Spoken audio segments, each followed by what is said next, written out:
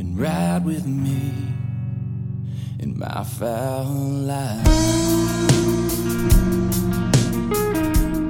I think a lot of the things with outfitting, I think clients want to see personality and fun and not just the day-to-day grind of scouting and then killing them, right? Right. I find that we're more, let me think of the word. We're more successful when we go to outfits like this, when the owner outfitter has a personality, can talk, can rap, with the clients and sit there and, and then when you got your buddies around, like you guys do this thing with Beatty online about what is it? Captain Spoonbill? What's his name? Spoon Bilson. Yeah. And then Brad is the Great White Northerner. Yeah. Or something, he wears the Russian hat. I think people take a liking to that and they want to hunt with people and outfits and outfitters that they can relate to. You know what I mean? Yeah. Is that kind of like what you're doing? Yeah, because, I my experience at one time when I told you I went to New Mexico with that outfitter when I was elk hunting. And, I drove all the way there and it was, all the way down below Albuquerque. And, the guy shows up. We're all sitting there at the dinner table and he shows up, looks at his laptop, doesn't say 2 words to all of his client, eats his dinner and then shuts his laptop down and goes into his bedroom. Didn't shake your hand, say welcome, nothing. Nothing. And I just sat there and I thought to myself, and I'm like, this happens more often than not on a lot of these places you go to. And it seems like the big game hunters tend to be more like that. But I guess just us out here, I mean, if you're not into getting picked on or, having, jabs thrown at you daily, we're the wrong group to hang out with because we're just a unique set of friends and all the guides are the same way. Everybody's, has fun with what we're doing daily. And I think that I've always said the last thing an outfitter ever wants to do is commingle or mix. Because a lot of states you can kill deer at the same time you're killing ducks or geese. The last thing you want to do is mix a group of deer hunters with a group of duck hunters in the lodge. Duck hunters are going to stay up until midnight playing cards and drinking wine. Deer hunters are putting their freaking clothing in these weird oxygenated bags, and they're and they're checking their urine levels in their backpack, and they're just different. They're quieter. And I'm not saying that they don't have fun, and I'm not saying that they don't let loose, because you're a deer hunter too. And when you go to camp, I'm sure you let loose. But I know exactly what you're saying. Like when I am around outfitters, I want somebody that's relative and I want somebody that's present. Like you don't just, they're here, they're going to take care of it. Like when we're trying to showcase an outfitter, you want them to be on film. You want them to be on the podcast.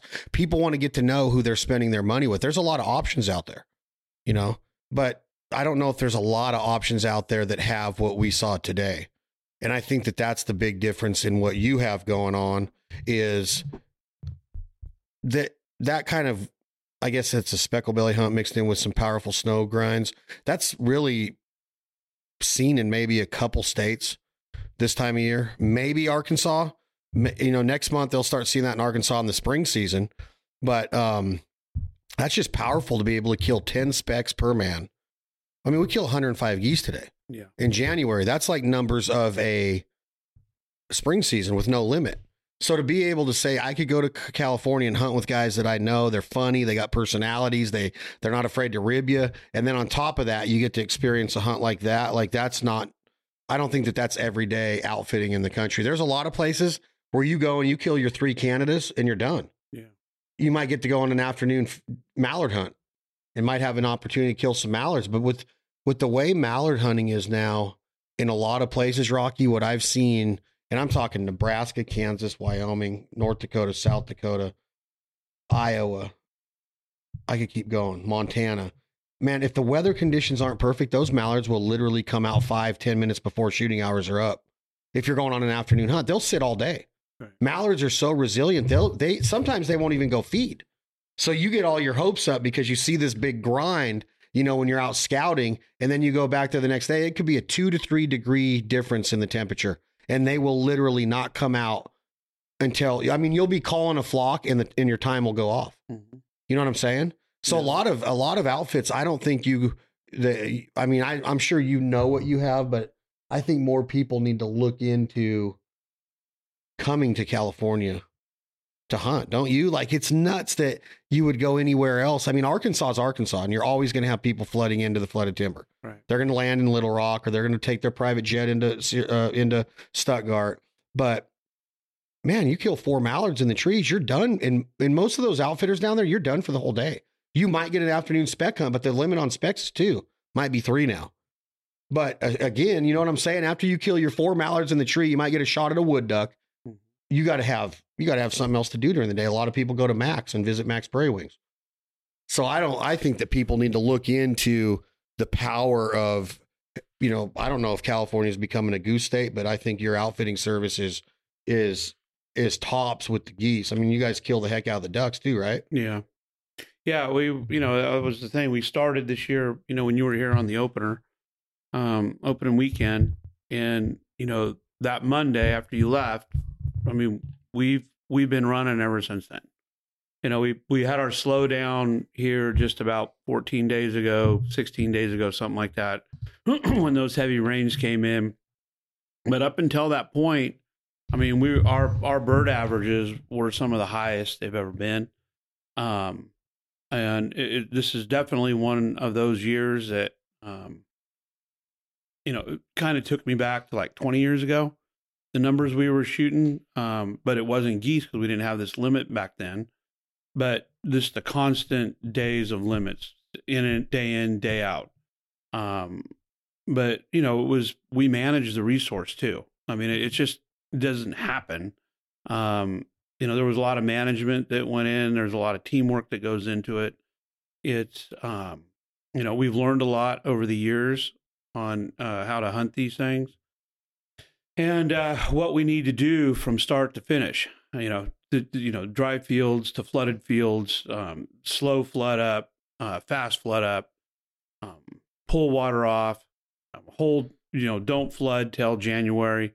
There's different things that we've done that have allowed us to have this consistent season that we enjoyed this year. Coupled that we were in a drought, and I banked water early on, and that helped. But at the end of the day, the guides, they're top-notch callers. They've learned a lot the last 5 years. There's no more toxicity in my business. All the personalities, like you were saying, they're all 5-star. Everybody's fun. They know what they're doing. And we work really well together. So no jealousy in my business. They're all treated equal. They all put out equal. So no prima donnas, as you've seen. They all do the same amount of work. They're all out there at 3:30 in the morning. My field crews from the orchards will come to help set up, and the guides are right there with them. And here we are the last day, and they've been going nonstop. Everybody's tired. Exhausted. Is exhausted. But it's a lot of work. We were talking about it on the ride home today. It's a lot of work. Oh, shoot. I mean, there was 900 decoys out today. Yeah. That's not a normal put out and pick up kind of spread. That's, 12 dozen, 144 decoys in a Canada goose hunt's considered a lot. Yeah. You're hunting Lesters, you might have 30 dozen out, which is a little over 300 decoys, 400 decoys, but we had 900 out. Yeah. And that's a lot there was, and that's kind of the average that we're doing now. And as you see, we don't use a lot of socks. We just use those as some filler around you to move around when you're laying on the ground. But there's a lot of decoys. It's a lot of work. I mean, it's your mornings start at 2:30. These guys, and and they don't. Their day is done. Usually around 1:30. When it's all wrapped up. So they work hard. And but again, there are other outfitters out there in the valley. They've kind of trained their clients that they're going to shoot from sun up to sundown. And as you've been with us since for the past few years, you've come out hunting. When the flight stops, we stop. We're not going to sit there all day and sit out there till the end of shooting time. We pick up, some days it's 9:30 a.m. and you're not fully limited, but the flight has, for the most part stopped. Some days we sit till 10:30. Rarely will you see us ever sit out there past 10:30. If there are birds that come through later, like when they're tracking back to water, we want them to come over the field unmolested, unhunted, and that way, we can recharge these fields pretty quickly. And we've learned that. And I think a lot of outfitters need to kind of start figuring that out.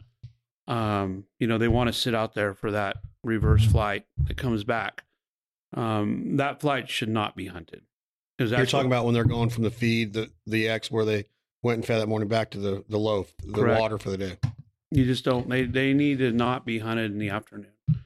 And that will allow you to hold them in the area more. And we've learned that, and that was, I think, one of the big factors this year that helped us. No afternoon. We just don't do it. So, and I don't know if we'll ever do it again. How does a group, no, I don't want to interrupt you, but I want to know this before you go on about the afternoon hunt as opposed to being out of there at 10 a.m. Let's say they watch the Fowl Life and they see this awesome goose hunt that we had today. It's going to be on the Fowl Life, right? I want to go hunt with Rocque, Merlo, and Riley and Bailey and the crew. How do they know what they're going to get? Do you explain them like, hey, look, when you come out here, there might be one day of a goose hunt. Yeah, we might have them for one day, and then we're going to put you in a pit for rice pit for ducks. How does your clientele work out with? Is it complete transparency and you're communicating with them nonstop of like, hey, you guys are going to be coming in here this Thursday. You can expect to have one day of the specks and the right. How does it work out? Or is there some groups that get 3 days of that goose hunt? Well, we've evolved on that. In the past, years, guys would book duck hunts or they would book goose hunts. And it got difficult because, we had this plan where we were booking all these duck hunts. And then if a goose hunt started to develop, we would watch it for 3 or 4 days. We would watch the geese hit the field.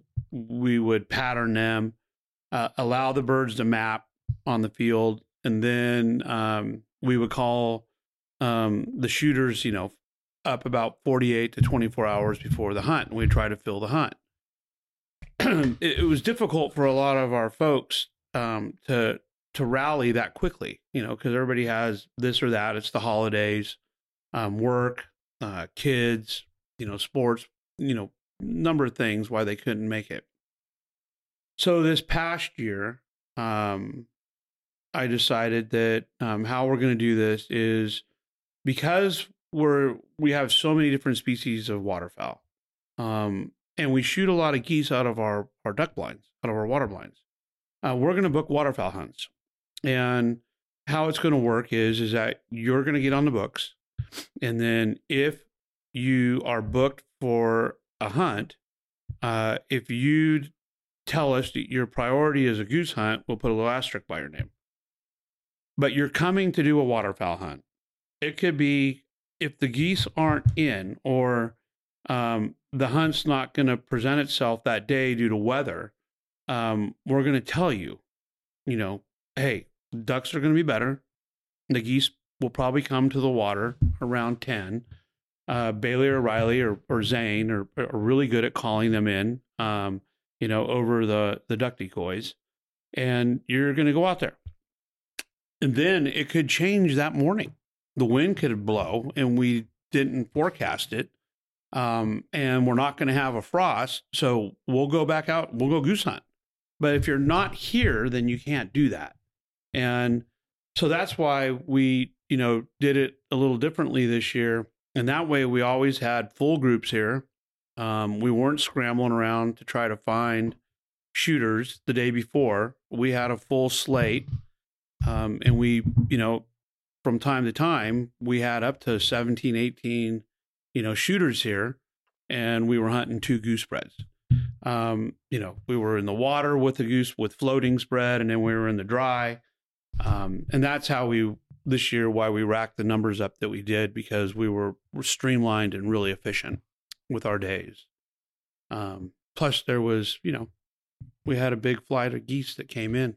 You have a lot of pintail here, and they say that the reason that you could kill a limit of 7 pintails here every day if you hunted them hard. But you can't because it's a federal limit that they set forth based on the overall numbers with all the flyways considered. Mm-hmm. Do you think that California is going down that road of damaging the speckle belly population with the numbers that are being harvested in the state with the limits that are allowed, 10 a day, 30 in possession, 3 times your daily limit? Is there a chance that, Arkansas is 3, Louisiana is 2, or Texas is 2 or 3, somewhere in there? I don't want people to quote me. Go check your local regulations, but those are the spec states: Arkansas, Texas, Oklahoma gets them. In Oklahoma, you can kill 8 dark geese, I believe, but I think only 2 of them can be specks. Again, don't quote me, but you can legally kill 10. You know what? I think that specks don't count towards your dark limit in Oklahoma, but here you can kill 10 dark geese a day, right? Right. So today, with us killing 2 cacklers, those are 2. Those count against your spec limit as well, dark geese. Are we taking a chance of damaging the overall spec numbers? And do they determine the limit just like they determine it with sprig? Because you should be able to kill more than 1 sprig a day in California, in my opinion. Mm-hmm. You can walk across them in a lot of these rice checks, right? So how does that work? How is that sprig limit being determined, Rocque? And how come you can kill so many more specks per man per day in California than you can in other states that are known for their speckle belly hunting? Well, the adaptive harvest management plan says that, when pintail hit a certain level, 1.7 or 1.8, I can't remember what it is. Then when it gets down to that level, it's 1. And that's through all flyways. It's managed, pretty tight. And then if it goes up, then we get 2 or 3. We haven't been up for quite some time. The speckle belly numbers, back in the late 90s, early 2000s, 80s, far back into then, our spec limit was, we could kill 1. And then we went to 2. And then we floated there where it was 3 geese, where it could be a mixture of 1 dark, 2 whites, 2 darks, 1 white. And then, 2005 hit and they bumped us up to 4. And what happened was that the feds came in and worked with, the Canadian government, U.S., and they worked with the tribes up in the upper boreal forest in that area up there. And they got the natives up there to stop harvesting the speck eggs. They were, harvesting them for food source. And when they did that, that speck population started to explode. Now it's just, they don't harvest the eggs at all anymore. And the numbers I think that we see, they regenerate quite easily up there. So they have perfect nesting grounds. They have a lot of brood water up there in that part of the hemisphere. And I'm not so sure we're going to see those numbers drop too fast. The only thing that limits us around here with our specs, we're pretty lucky on this side of the valley to have 10, but when you get on the other side of the river, there's the spec close zone around Sac Refuge in north, in that area over there, because of the tule goose. And so the tule goose numbers are really low. So those hunters over there, or those clubs in that area in Sac Refuge, they're only allowed 3. So they are restricted over there and a shorter season. So we're real fortunate here to get 10. I'm not seeing a decline on the specs. And, it's to say to go out and shoot 10, it's difficult for a lot of folks to go do that. The snows are a little easier this year to get, large numbers on, but, it takes some work. And you saw the calling today, how we are dealing with these late season geese. A lot of individuals, they don't obtain 10 later in the year because they just want to hear themselves call a lot. And you notice that, you guys shut up a lot today. We shut up a lot. We get their attention, and then last 50 yards, it was perfect. They just It was almost like you guys were in unison. Like, okay, that's it. That's it. Turn the volume down. We all shut, all three of us just quiet. And, there was no standing on it. I don't need to hear, my rendition out there with the clucks or anything like that. And the guides know, and sometimes silence is better. And today we did a lot of silence and we finished them. Yeah. And then when you finish the geese, when you're able to finish them, that's when you're able to, get clean kills and get your numbers. And you also watch, we just, we'll let them slide, and we'll let birds come over us at 20 yards and let them come back around. A lot of people don't do that. Yeah. They take them at that, and they're close. I mean, you can shoot them, but you're going to get 5, 5 or 7. We had 2 different flocks today where we killed over 20 out of each flock. That's getting them tight. And we did that most of the year, and it was, now the boys, it's a challenge to how many bunches they can land. They do. We lose some. They go over and they flare. They see something, but we've learned that with a little bit of patience, most of them will slide over you, look like they're going to leave, but then it's just they come back. But you got to be able to allow that to happen, And back in the day, back when I was first started guiding on my own, we had the Canada geese here, and there were a lot of them, and we were only allowed 2, so that's where I feel like I got the patience, was letting them go over the top of me, because a lot of times you get one opportunity, and if you want to limit your guys out, you have to have them in tight, and we would let them slide at 20 and then come back around and put them in the decoys. And so that's what we're doing now with the specks, and it's really changed, the number game for us, and I think our guys are going away much happier. They're seeing something that they aren't going to see many other places. And you got to remember, we don't use electronic collars. Like you said, we no, it's all mouth calling this time of year. It's all mouth calling or California doesn't even have that, right? We can't use e-collars, and they don't even have a spring season. We have to use our plug. We have to have a plug in the gun. We can only use 3 shots. We'll have a short goose season here in the balance of the state, mid-February. It's for 5 days. We get to fire back up again. But there's no electronic collars in that, is there? No. There's no extended magazines in that, is there? No. So it has nothing to do with the depredation season in all the other states in the spring. We're just a normal hunt for us. Let me ask you this real quick, if you've ever thought about this. A lot of those groups today, you were a little worried because of the dome. You call it a dome. For people that need to know what the dome is, that's the gray sky. It starts to get low on you, creates kind of like a dome effect of like darkness and eeriness. And like, it's just not ducky.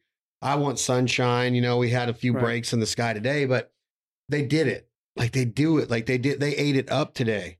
The first group of specks that came in, they just, like you said, you guys got quiet on them and they just kept getting littler and littler, tighter and tighter, and just bowed up. Yeah. Is it something to do with the color we're hunting today as far as the green? Because it just seems like when you're watching a live group of snows after the hunt today, it's like there's no way you could pick out a mistake in there. Yeah. It's everything's so vibrant that white's popping off of that green. And do you think that has something to do with the way the geese decoy, as opposed to being in a brownish or a yellowish rice stubble field, flooded or dry, to where they might not necessarily see the decoys as good, so they're a little bit more hesitant? Does that make sense at all? Well, that might be part of it. I really can't answer to that. What I do know is that I've managed those fields. Okay. We hunt the edges.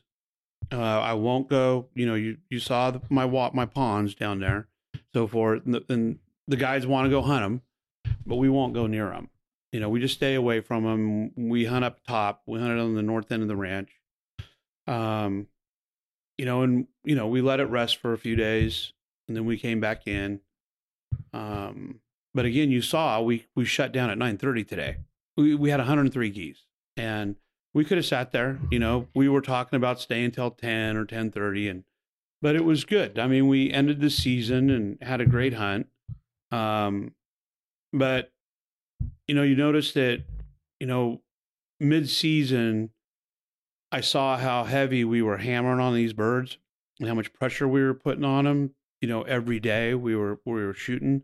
And that's when I called, Alan, and I said I needed another 600 decoys. I brought all those brand new white ones in, because our decoys were getting a little rough, and we brought all those new white decoys in. So we started over with some brand new deeks. So that adds to the vibrance and the color. I think it added to the vibrant, and it changed our finishing ability. So I will, thank them for, you guys had them on hand, so we were able to get them in here. And then I think the calling technique is a lot to do with it. We don't overcall them this time of the year. And two, we were hid pretty well, on a day that was tough to hide. It was high. It was no tough. Shadows, and the wind was blowing decoy. It was tough. And it was also cold. It's been pretty mild, and then today it turned off pretty cold. Our wind chill, I think, was probably around 34 or 35. It hailed on us. Had some little sleet. So the birds were hungry.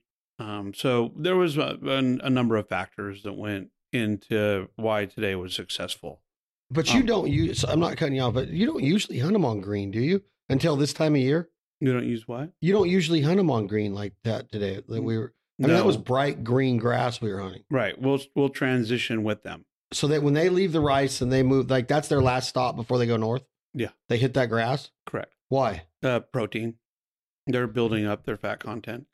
So the bright white decoys mixed bouncing off that green, you would agree that it could have something to do with the way they decoy, because they didn't check up. They didn't a couple of them circled, but most of them just were, whoof.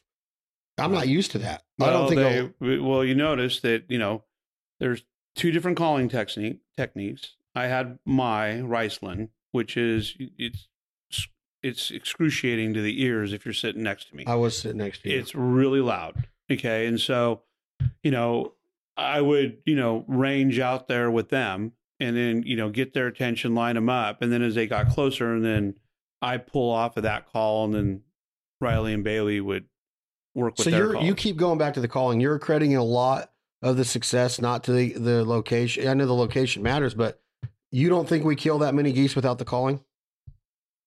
I think we could have shot geese. I'm not so sure we could have finished that many geese without calling. Without the like you said, we're in sync, and we made errors early on, but we've also been at these birds virtually every day, and the boys, they all adapt as the season progresses, and so adaptation is key. And when you're younger, and just like I was, and I learn every year, but when I was younger, I'd do the same calling technique every day, and if it didn't work some days, I just think chalk it up to the day, so, but now we've learned that, sometimes you just don't want to hear yourself. They don't want to hear you. And you would think that they wouldn't keep finishing when there's 900 birds there not saying a word. But they do, and it's time. And it's hard to do that. It's the last day, you're kind of excited. It's like, opening day to some, and but we just shut up and let them finish. Is this something that you discuss with your guides going into it, or have you guys just been team calling so much that when they hear you shut up, then it's time to, and I love team calling, ducks, Canada geese, whatever, but you guys were in perfect unison today. Is it a discussion point in team meetings? During we don't have, the team meeting is in the field, but when I'm with the boys, we'll be calling, and I'll just say enough, and we've done that, and then you do that a few times, and then pretty soon, they start understanding that it's not calling all the time. And you will notice that we would, we as the birds got closer, if we did keep calling, at times it was like clucks, so I heard that too. That is a learned technique in how to finish them. And, I would consider Riley, Bailey, and Zane, at another level above pro now. They're They are stellar in calling. They are just, they know how to set the spreads. They know how to call. Let's talk about that real quick before you move on from spread. Everybody's eating up with silhouettes. Okay. You don't use them. Mm-mm. Does it take full bodies to finish geese that way consistently, day in and day out? Yeah. You're not going to do it the other way. Just not going to do it. I mean, we've tried it. Why is the marketing and pulling the wool over the consumer's eyes so important to some manufacturers when it doesn't work? It's not the case. I'm not saying you can't kill some, but you're not going to do it day in and day out with just the silhouette spread. Now, to maybe add a couple dozen into your full body spread just to get bigger, maybe. But just 100% silhouettes are not going to do that day in and day out. I think that so you travel all over the U.S. We're here in California. We're a unique state to a lot of, Nebraska, Arkansas, Missouri, because we don't get the cold that a lot of the other states do. Normally, our mornings are 47 degrees. Unlike the other states you go to, they're 27 or 32. I see a big difference in what the geese will accept the colder it gets. So, if I'm down around 33 or, 28 without a dew and my decoys don't frost over, our hunts are done in an hour and 10 minutes. You can have all the decoys laying on their sides. They're coming. They're so hungry. And if you're on their X, I mean, by the time they figure it out, it's over. But when it's warmer and what our normal temperatures are, like on an average of a 45, 47 degree morning, these birds are real picky and they'll pick you apart. And if it's not perfect looking, they ain't coming. They'll land out there or they'll flare. I mean, you were with us, 4 years ago, 5 years ago, when the birds were flaring, at 200 yards away, they just pop up. We didn't have the spread set right, and we were overcalling probably. Now we've done things a little differently with our spread set. We've removed a lot of the socks out of the spread, and we purchased more full bodies. And we know how to set them now. I think better than we did, 4 or 5 years ago. And our calling is more. There you go again, talking about the calling. Okay, so back to Bailey, Zane, Nolan was out there today, and then Riley is your lead guide. What makes them pro level now, as you just alluded to? But how do you've been in this game a long time. Your dad was a trailblazer in this area for waterfowl hunting, habitat, conservation, and killing. You have been hunting geese and working with hunters a long time through California Waterfowl, through Women in the Outdoors, through Safari Club International. You've seen it all. You've done it all. You're never too old and you're never too good to learn is one of your theories. 100%. So what makes Rocque Merlo say that those 4 names I just said, and I don't know if Nolan's there yet, but Nolan's a heck of a hand. What makes Riley and Bailey and Zane and these guys what you call or describe them or define them as pro?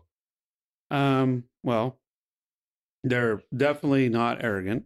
They're humble all the time. They operate on a consistent level where day in, day out, they do the right thing. They adapt with the morning. They will never set the same spread twice. If they do, again, it was because our temperatures were cooler in December, early on, or November. But normally they're looking at the winds, they're looking at the temps, they're thinking back to what the birds did yesterday and trying to think what the birds are going to do today or tomorrow. They scout now every day after the hunt in the evening. We're learning how to manage the population better by hunting the edges of them and not just blowing straight into the middle of them. We're doing everything we can not to run them out of our area. And then they've perfected their calling. I mean, their calling is literally that they're probably not the boys that are going to go on a stage and win the world spec calling. They don't call like that. They're Killers. They're hunters. They call to kill geese. And and so if somebody went on the stage and didn't blow their call, they're going to get a 0 and get kicked off. That one today, shutting it down when they came in. That's just learned skill sets right there. And I think that they learn and they adapt every year. And it's like I've done. It's like we've continually learned, back since 1992. This was my, but I started calling ducks for clients when I was 15 to help, my dad out. I saved my dad $100 or $75 if I went out there and called. And so my dad let me out there when I was young with his best clients that he knew really well. And, and it was part of my training. So technically you could say this was my 40th year of doing this, and I still enjoy going out there and laying in the field and calling with those boys and doing it day in, day out, the geese. It's just, that's my passion, and it's their passion too. And so when you put it all together, and I think that's what makes them a pro. I mean, they got the passion, they got the skill sets. They know that every day is another day to learn. And they're real humble. They're not going to sit there and go brag it up at a bar or something like that after the hunt. They're going to go home, they're going to go to bed, and they're going to do it again in the morning. And that's what makes them the best. So I want to talk about Safari Club for a second, but before that, you're in your 40th year of waterfowl hunting. You're ready right now. Like, I know you love fishing, you go to the lake a little bit, but like right now, are you geared to where your mind is already looking to next season? Are you thinking about how to do it better already? Or are you like, thank God it's over for a minute so I can get a little bit of sleep, catch up a little bit on my sleep? Like, how does your mind work this time of year I know there's a little 5-day season coming up for the balance of the state or whatever for late season goose, but for the most part, this Tuesday, it's over with ducks. Today was the last day of goose season for California. So is your mind ready to go next year already? Or do you need that shutdown for the rest of the spring and the summer? No, well, that would be nice, but we're going to, we're already planning for next year. We're working on our, we got members, we have to connect with all them, make sure they're coming back, or is our blind going to be available to sell, our seasonal guys. We're trying to get our guide, the guys that come on the guided hunts, we're trying to get them signed up right now. And so they're not at the last minute and they miss out on their days. We're working our, I would say our hunt plan for next year on what fields will be dry, what fields will be flooded. So there's some more work February that goes into it. And then we kind of, after February is over, March on is pretty much, we're back into the farm mode and we're into the trees and the rice farming. And then this will all start again on September 1 next year, dove season. And then it's pretty much a go from then on. Do you welcome the break? Do you like the break? Or when does your mind say it's go time again? Do you start getting the itch in July, August, or are you always thinking about it? No, I'm fishing then. I got the fly rod, I would go fishing. We're always thinking about it, but we allow ourselves to have the break.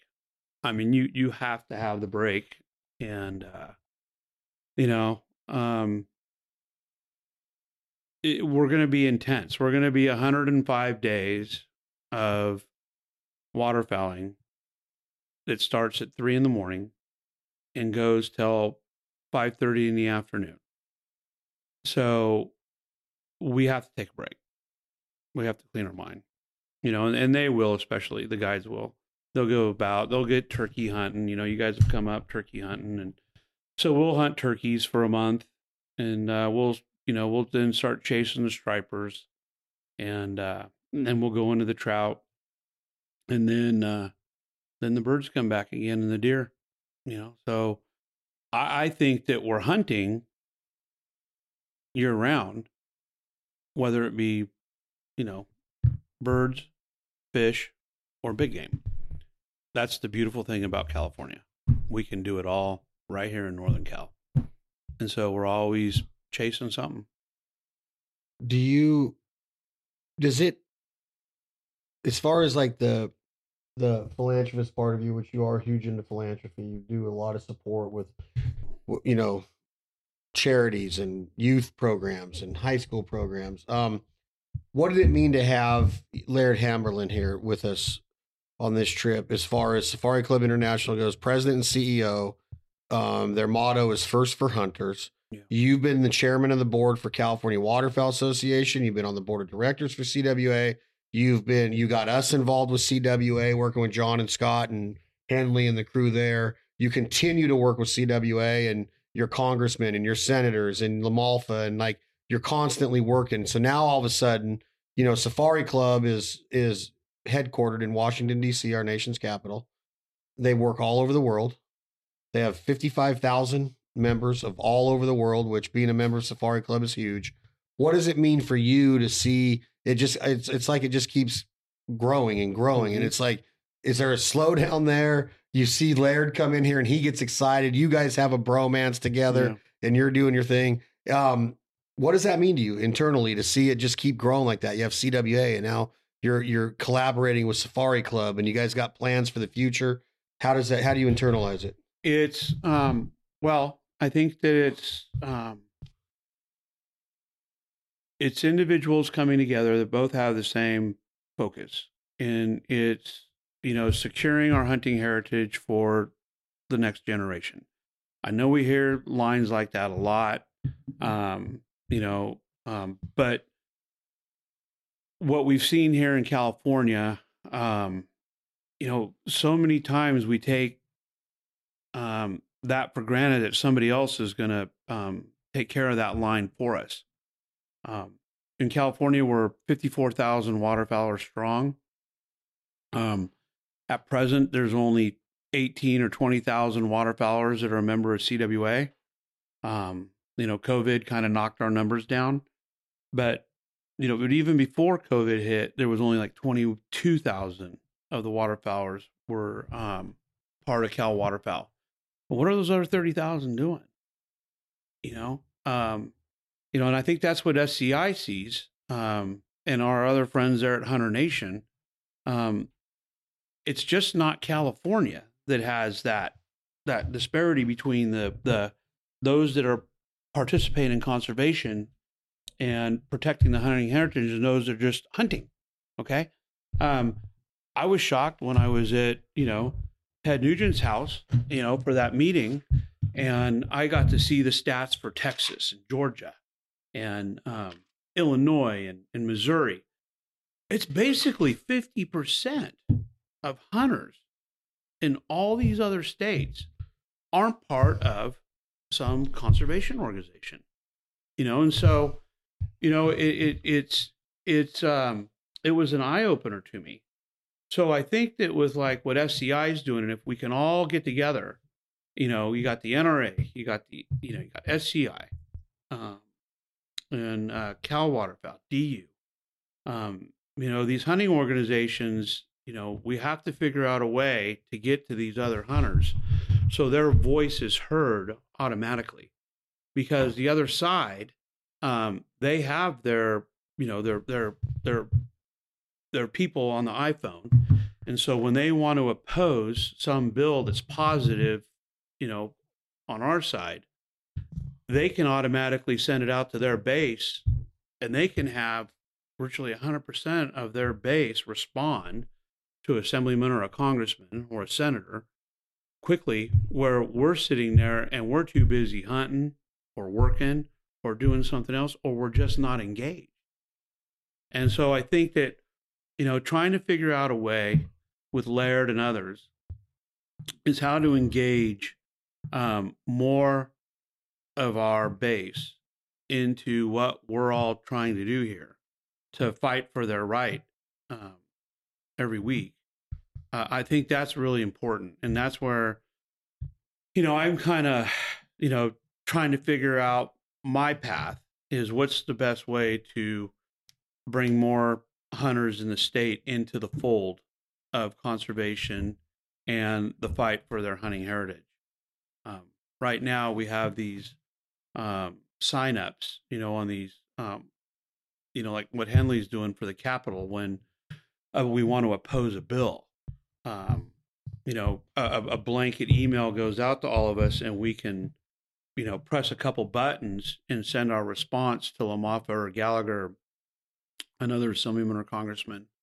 But, that number needs to grow to 100% in order for us to win in the state. Because right now, when 12,000 people oppose something, that's, the other side looks at that and just kind of chuckles. Just laughs it off. They laugh it off. They're a super majority here. But, but if you look at what CWA and SCI and Gun Owners of California and NRA have done in the past couple of years, joining together, and when a bill comes that's going to be against us, against our hunting heritage, these groups working together has made tremendous amount of headway in blocking some of these bills, or at least changing the language where we can work with it. 4 or 5 years ago, we didn't have that. We're all operating in separate worlds, and nothing was really happening, and these bills would get passed. But now it's a front. We got SDI's group, and Cal Waterfowl's group, NRA's group, and Gun Owners of California's base. We pull them all together, and we're getting a louder voice now. So it's working, and that's how I got, because I see it. Do you think most hunters just think somebody else is going to do it? They don't do. need to get involved. Like I said earlier, they sit back and they're either hunting or they're working, and they just feel that Merlo or Henley or one of these other guys is going to carry the torch. And in like what we learned at that Hunter Nation meeting, when I was back there and with those guys, a lot of times these guys are just in there, or these women are just, everyone's in their deer stand hunting, and it's the day to vote, and they're not voting, because they'd rather go hunting.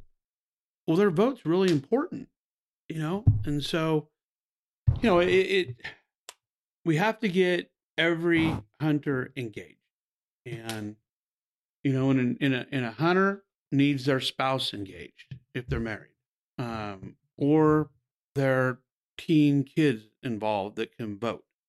We all have to talk as a family, and on the day that that there's a vote or there's an election, we all have to go to the polls. We have to let our voice be heard. Pretty sad nowadays that only half vote, hunters, and it's I don't know. There's more outreach that's needed. I agree 100%. I think that the model, though, California gets a bad rap as a whole because of the politics, but the model for hunters' rights and shooters' rights is right here in California. Like, you have a lot of what you just described as, frontline organizations working together to make that a lot, to make that voice bigger. Oh yeah, and louder, more reachable. I think that people kind of just think of it like, well, it's been here forever.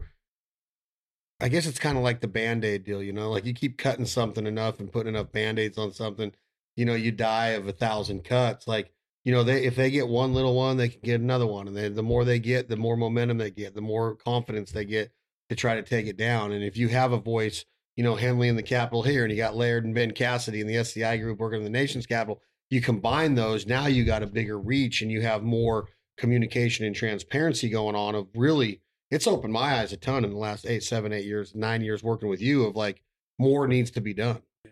Not just, protecting our rights, but also being, the mentorship programs and getting more people involved in the outdoors. Cause you go I was in New York in October, and it's like, they don't even know that there's trees in New York, right? All they see is concrete.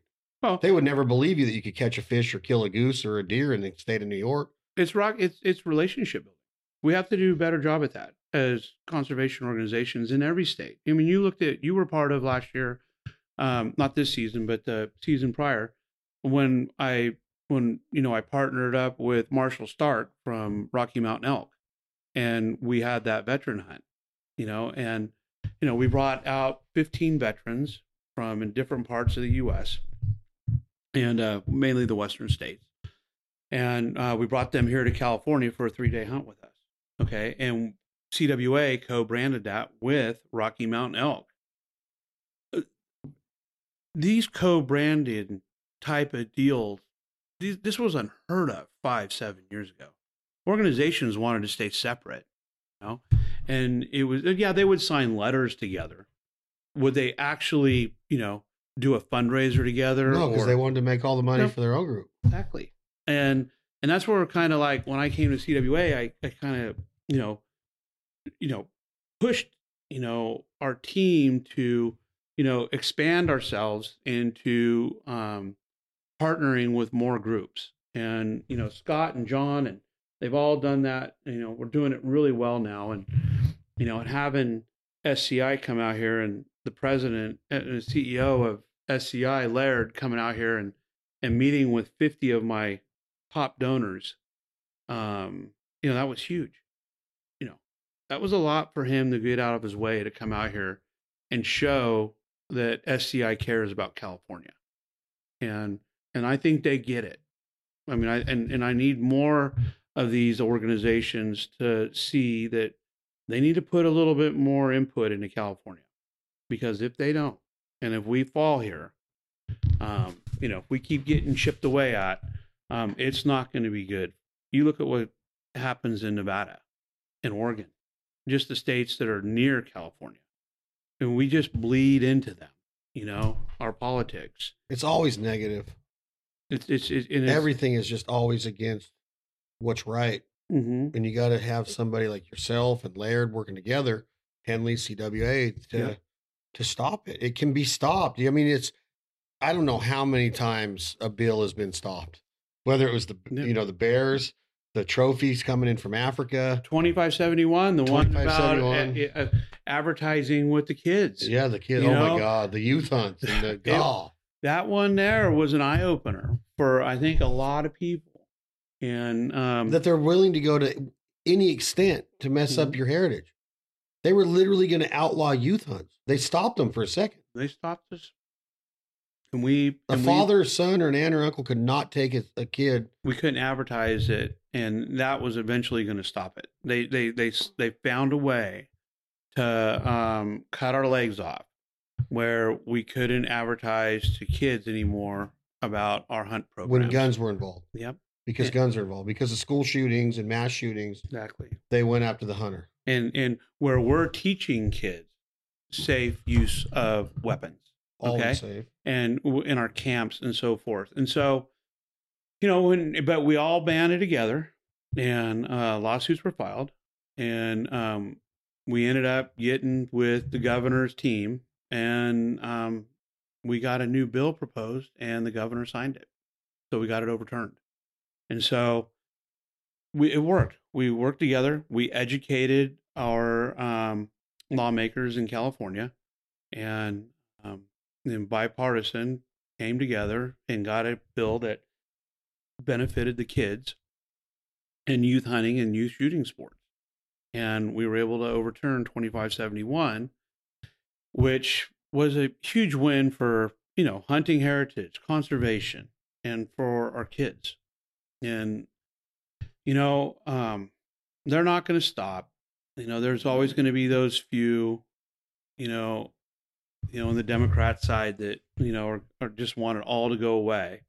But there are good individuals that, are Democrat that hunt, and they don't like to see that stuff either. Mm-hmm. They just want sensible gun laws. I think we all do. But that's where we have to work together. And that's what I think that we're doing now. Well, bringing all these organizations together and bringing those with common sense on both sides together, we can fix a lot of these issues like we did here in California this past year. So I have hope now. I think the more that we come together and the more that we get our base, talking, I think the other side will listen to us, more, and we're just not going to be an easy pushover, like they thought we were. So things are working, and I have hope now. So, and I look at all the kids that we're bringing into the sport, teaching them how to, speak up. That's take them hunting, take them young. It's important. Take the neighbor kid. Have to take the girls. They have to take them all. They all have to be brought into the sport. I'll always go back. It's like this little girl, Alyssa Messina, that's Joey's friend, my 15-year-old. Alyssa, she's on the Durham High shooting team now. Took her out duck hunting this year and goose hunting for her first time. She wanted a gun for Christmas. I mean, this girl, you would have never thought 3 years ago would be a hunter, and she absolutely loves it. And it's a win. I feel, really fulfilled this year in watching her light up hunting. She follows both of us, and she's a heck of a trap shooter. She keeps right up with the rest of them. So, so we are making some headway. My trap team in Durham, we have 46 kids this year that signed up for it. Wow. At the high school trap team.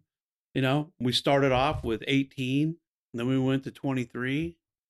COVID shut us down. Now we're at 46. So pretty cool. Yeah. The confidence it brings, the firearm, learning how to shoot is a huge thing. People that say I would never shoot a gun, you get them shooting one time, they can't put it down. Right. So there's different ways to back people into hunting than just saying, we're going to go kill an animal. It might be a recipe, like what we're getting ready to do with the Particelli family with these specks and sprig. It might be a wild game feed. It might be sporting clays. Getting new people involved is huge. It's important. And I think that is going to be your legacy, your dad's legacy, your legacy, and the Merlo team as you got Joey and Rico coming up, and Rico's playing college baseball, and Joey's 16. He's got 2 years of high school left. But the legacy of this business, as you look at your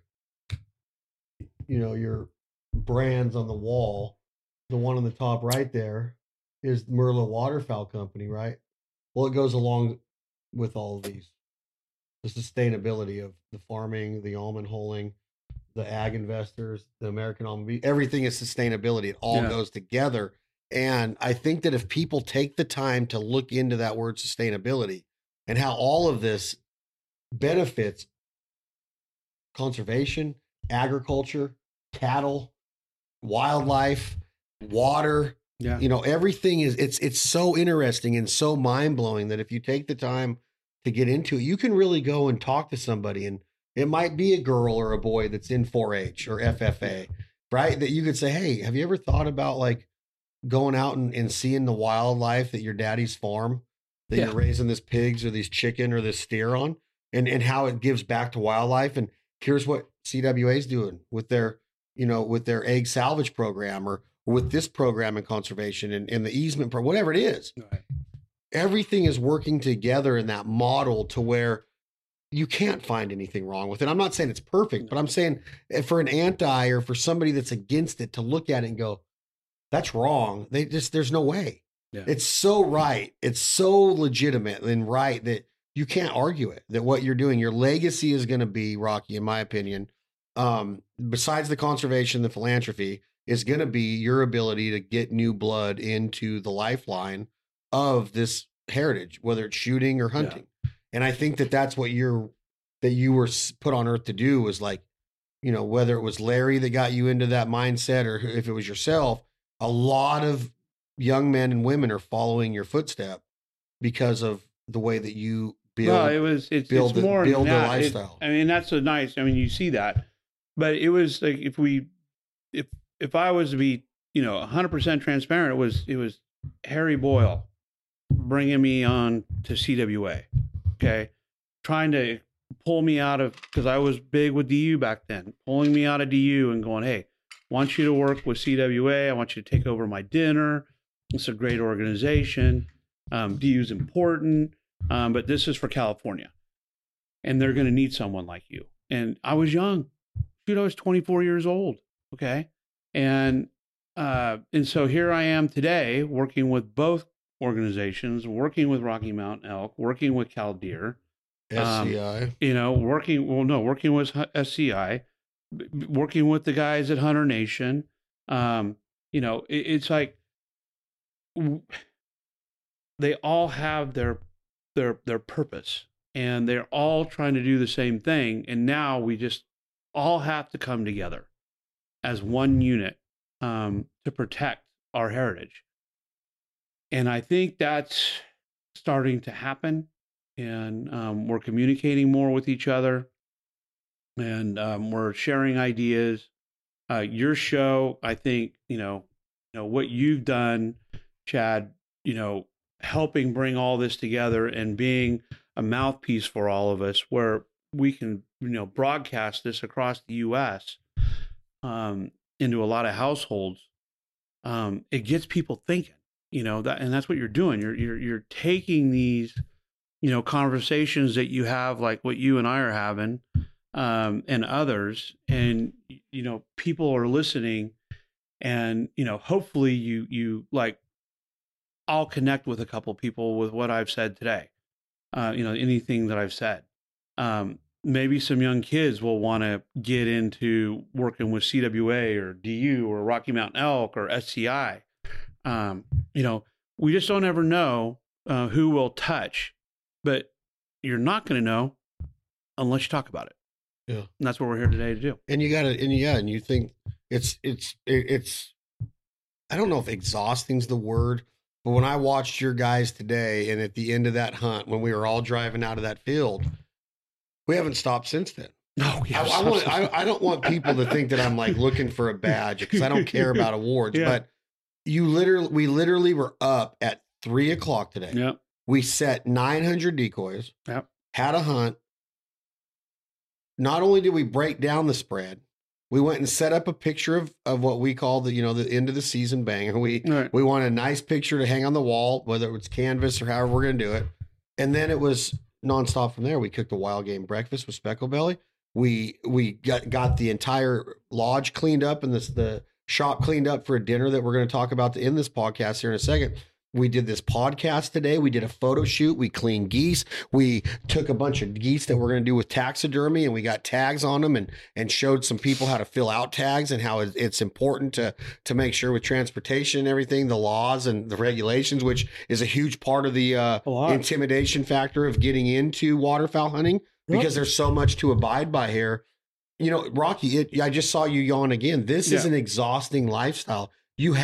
If you're going to get into it, you have to be prepared to work tired. You know what I mean? Like, you have to understand that you cannot stop, because what you just said, somebody might go, wow, I didn't know that.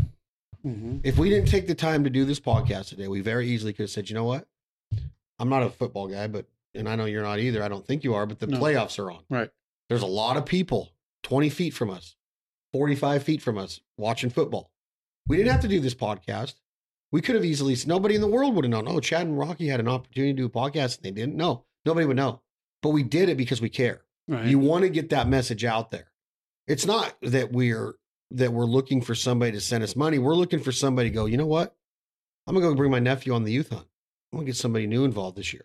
Right. Oh, I might go sign up for CWA. It doesn't matter where you live. I don't care if you live in Arkansas or Florida or New York. I hunted in all these states. Become a member of CWA. Whether it's $35 a year or a life membership, support them, because what happens in California spreads eastward. Right. It touches everywhere. So I think that, it's a really cool thing that we have a voice and a platform, and we have people, whether it's Hunter Nation with Keith and Ted Nugent. I love Ted Nugent. Ted Nugent's a great voice. Or, we just left camp with Donald Trump Jr., another great voice. What he's doing with his new podcast, Triggered, and Filled Ethos. Michael Waddell. I'm doing a big thing with him with a new company called Camo Space. owned by Denny Reed. Michael Waddell is a huge voice. He's a deer hunter and a turkey hunter, big game hunter, but he believes in all hunting. And his biggest thing is that quit the infighting, quit the jealousy, quit beating up on the people that are doing the same thing you're doing. If Rocky's getting them here, learn from Rocky. He just told you that he bought brand new white decoys. He hunts over full bodies. He manages his water. He manages his hunt pressure. He's not afraid to teach. So the infighting needs to stop. Like, you hunt with a crossbow, well, you hunt with TSS, or you're shooting a turkey with a 410, or you're doing, like, we're always judging all of our counterparts that we need to be teamed up with. We don't have to agree with how, I don't want to fan a turkey. I want to call a turkey and I don't want to belly crawl a turkey and fan it or reap it. If it's legal and it's ethical, then do it. So you're going to take back your criticism of me wanting to shoot specs next year with the 28 gauge Benelli? I believe that there are certain creatures out there that are meant to be shot with a 12 gauge. And a turkey's one of them and a goose is one of them. Now, speckle belly's not the same as a big 12-pound honker, but if you want to do it with the 28 gauge because the sub gauge revolution, yeah, but I'm a 12 gauge guy. Yeah. Always will be. I always will be. But I still believe in getting them tight. I believe in calling. That 28 gauge would have done just fine today right there. I'm not saying it wouldn't have. Yeah, they were good. That was tight. I was shooting 20 this morning, So, but anyway, like that, the whole infighting deal, like Michael Waddell talks about, we got to stop. Yeah. If you're a hunter, believe in the other hunters. You know what Michael Waddell says? He says, send me your stories. You know what I mean? Like send us your stories. Mm-hmm. Contact Rocky on Instagram. Say, man, we got the specs today because we listened to this deal and you were a mentor to us or something. Work together. Rocky will post your picture, even if he didn't guide you. Like, don't hate on people that are fighting for what you believe in. Like, the infighting needs to stop. And Michael Waddell's my mentor or my inspiration to do what I do. He always has been. So there's a lot of good people that are working within the realms of this industry that we do have a big voice. We do have a big reach, but we need to hone it in and say, you have to get involved. Straight up, you have to be involved. You have to have a voice. You can't just sit idle. You truly can't. You can't assume that it's going to get done by somebody else. Right. And I think that that's what you've done, is that it's not going to get done by somebody else. You're doing it. So to end this, we're getting ready to partake in an Italian feast tonight. You're an Italiano. Mm-hmm. Last name Merlo. The Particelli family, Ray, the dad, and Stefano, the son, are cooking us a bunch of Italian gnocchi. They're doing gnocchi with a special wild game sauce. They're doing speckle belly. They're doing sprig. They're doing tripe, which is the stomach lining of a steer or a cow. They're doing some anchovies, special anchovy that they love to do. It's unbelievable. This dinner is going to be amazing. But here, I want you to end it by this. These relationships are built through the outdoors. Right. The only reason that we're going to have this dinner tonight is because of a duck. Yeah. That's how we met the Particellis. Yeah.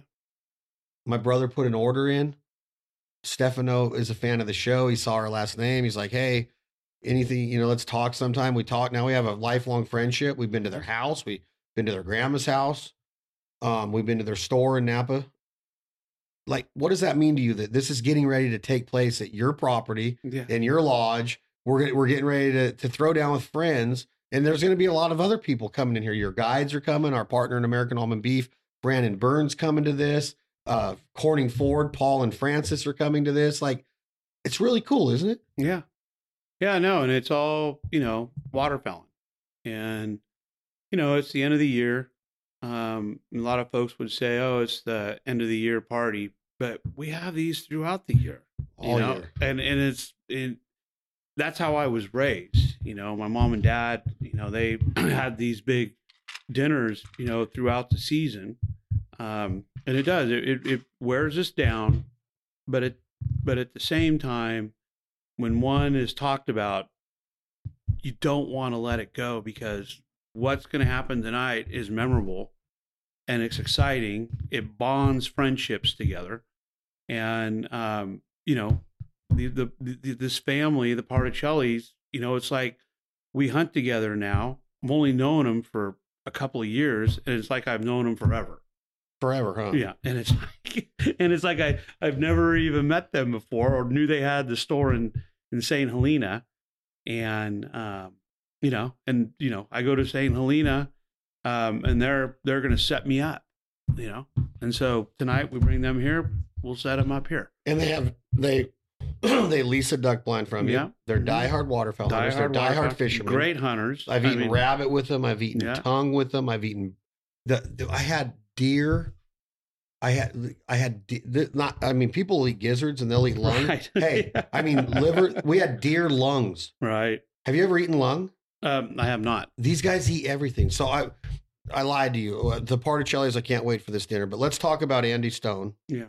One of your good friends and farming families, and his father. Mm-hmm. We're going to dedicate this episode. We're going to dedicate part of season 15 of Benelli's The Fowl Life that'll air July through December of 2023 exclusively on the Outdoor Channel.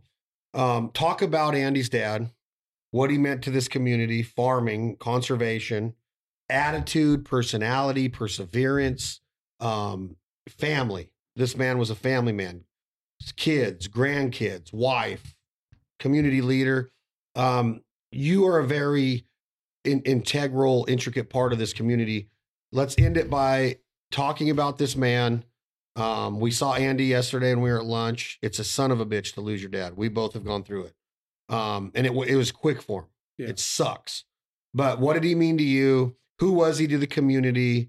And how can we send him off in the right way with this dinner tonight and a prayer for him and his family? Look, Gary was a good guy, good friend. I've been hunting with him. Boy, oh man, almost 20 years now, and I rented their ranches from him over there at the Graco. Andy, works with us, he guides with us, hunt together, geese. And, I've been to all, I've been to all four of their weddings, the kids' weddings, Gary's son, daughter's wedding. They're a great family, and Gary was an integral part of that. Gary loved the family. He was 100% about family, his boys, his daughter. He left us way too young. Just started having grandkids, and he was a pillar in the rice community. Was on many boards, defending farming, the water rights for the rice farmer. He loved duck hunting. Duck hunted, all the way back when he was young. At his funeral, there was 1,000 people there. It was so. The tribute to him was bar none. Extremely well deserving.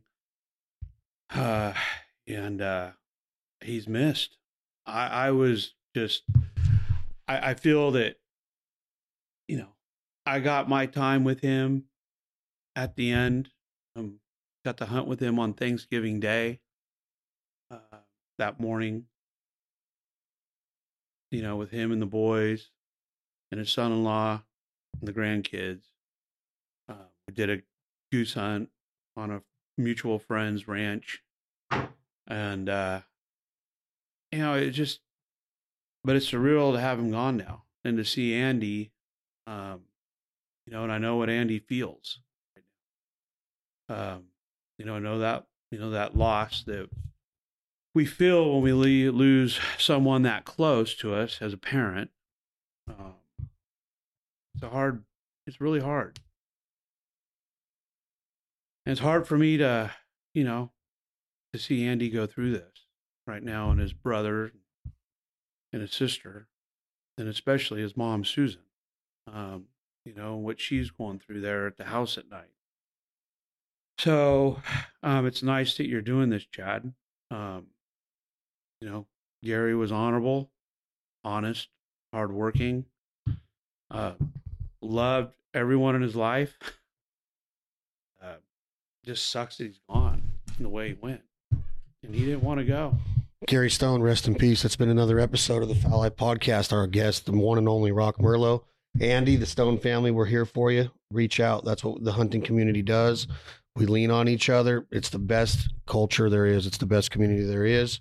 We're honored to be part of Rocky's family down here. The hunt was amazing today, part of Chelly's. Let's go eat some Italian food. Thank y'all so much for the downloads and subscriptions. Brand new episodes of Benelli's The Fowl Life available right now exclusively on the Outdoor Channel. And get ready for season 15. Can you believe it? Season 15 of Benelli's The Fowl Life. You're going to see episodes filmed right here with Merlo Waterfowl, Merlo Farming Group, Chase and Specks, Sprig, Widgeon, Laird Hamberlin, President and CEO of Safari Club International, Francis Hopping, Paul, everybody at Corning Ford. Thank you all so much for listening to the podcast. We'll be back at you with another episode. We're going to let you know how this meal goes tonight. In the meantime, I got 2 words for you. Bon appetit.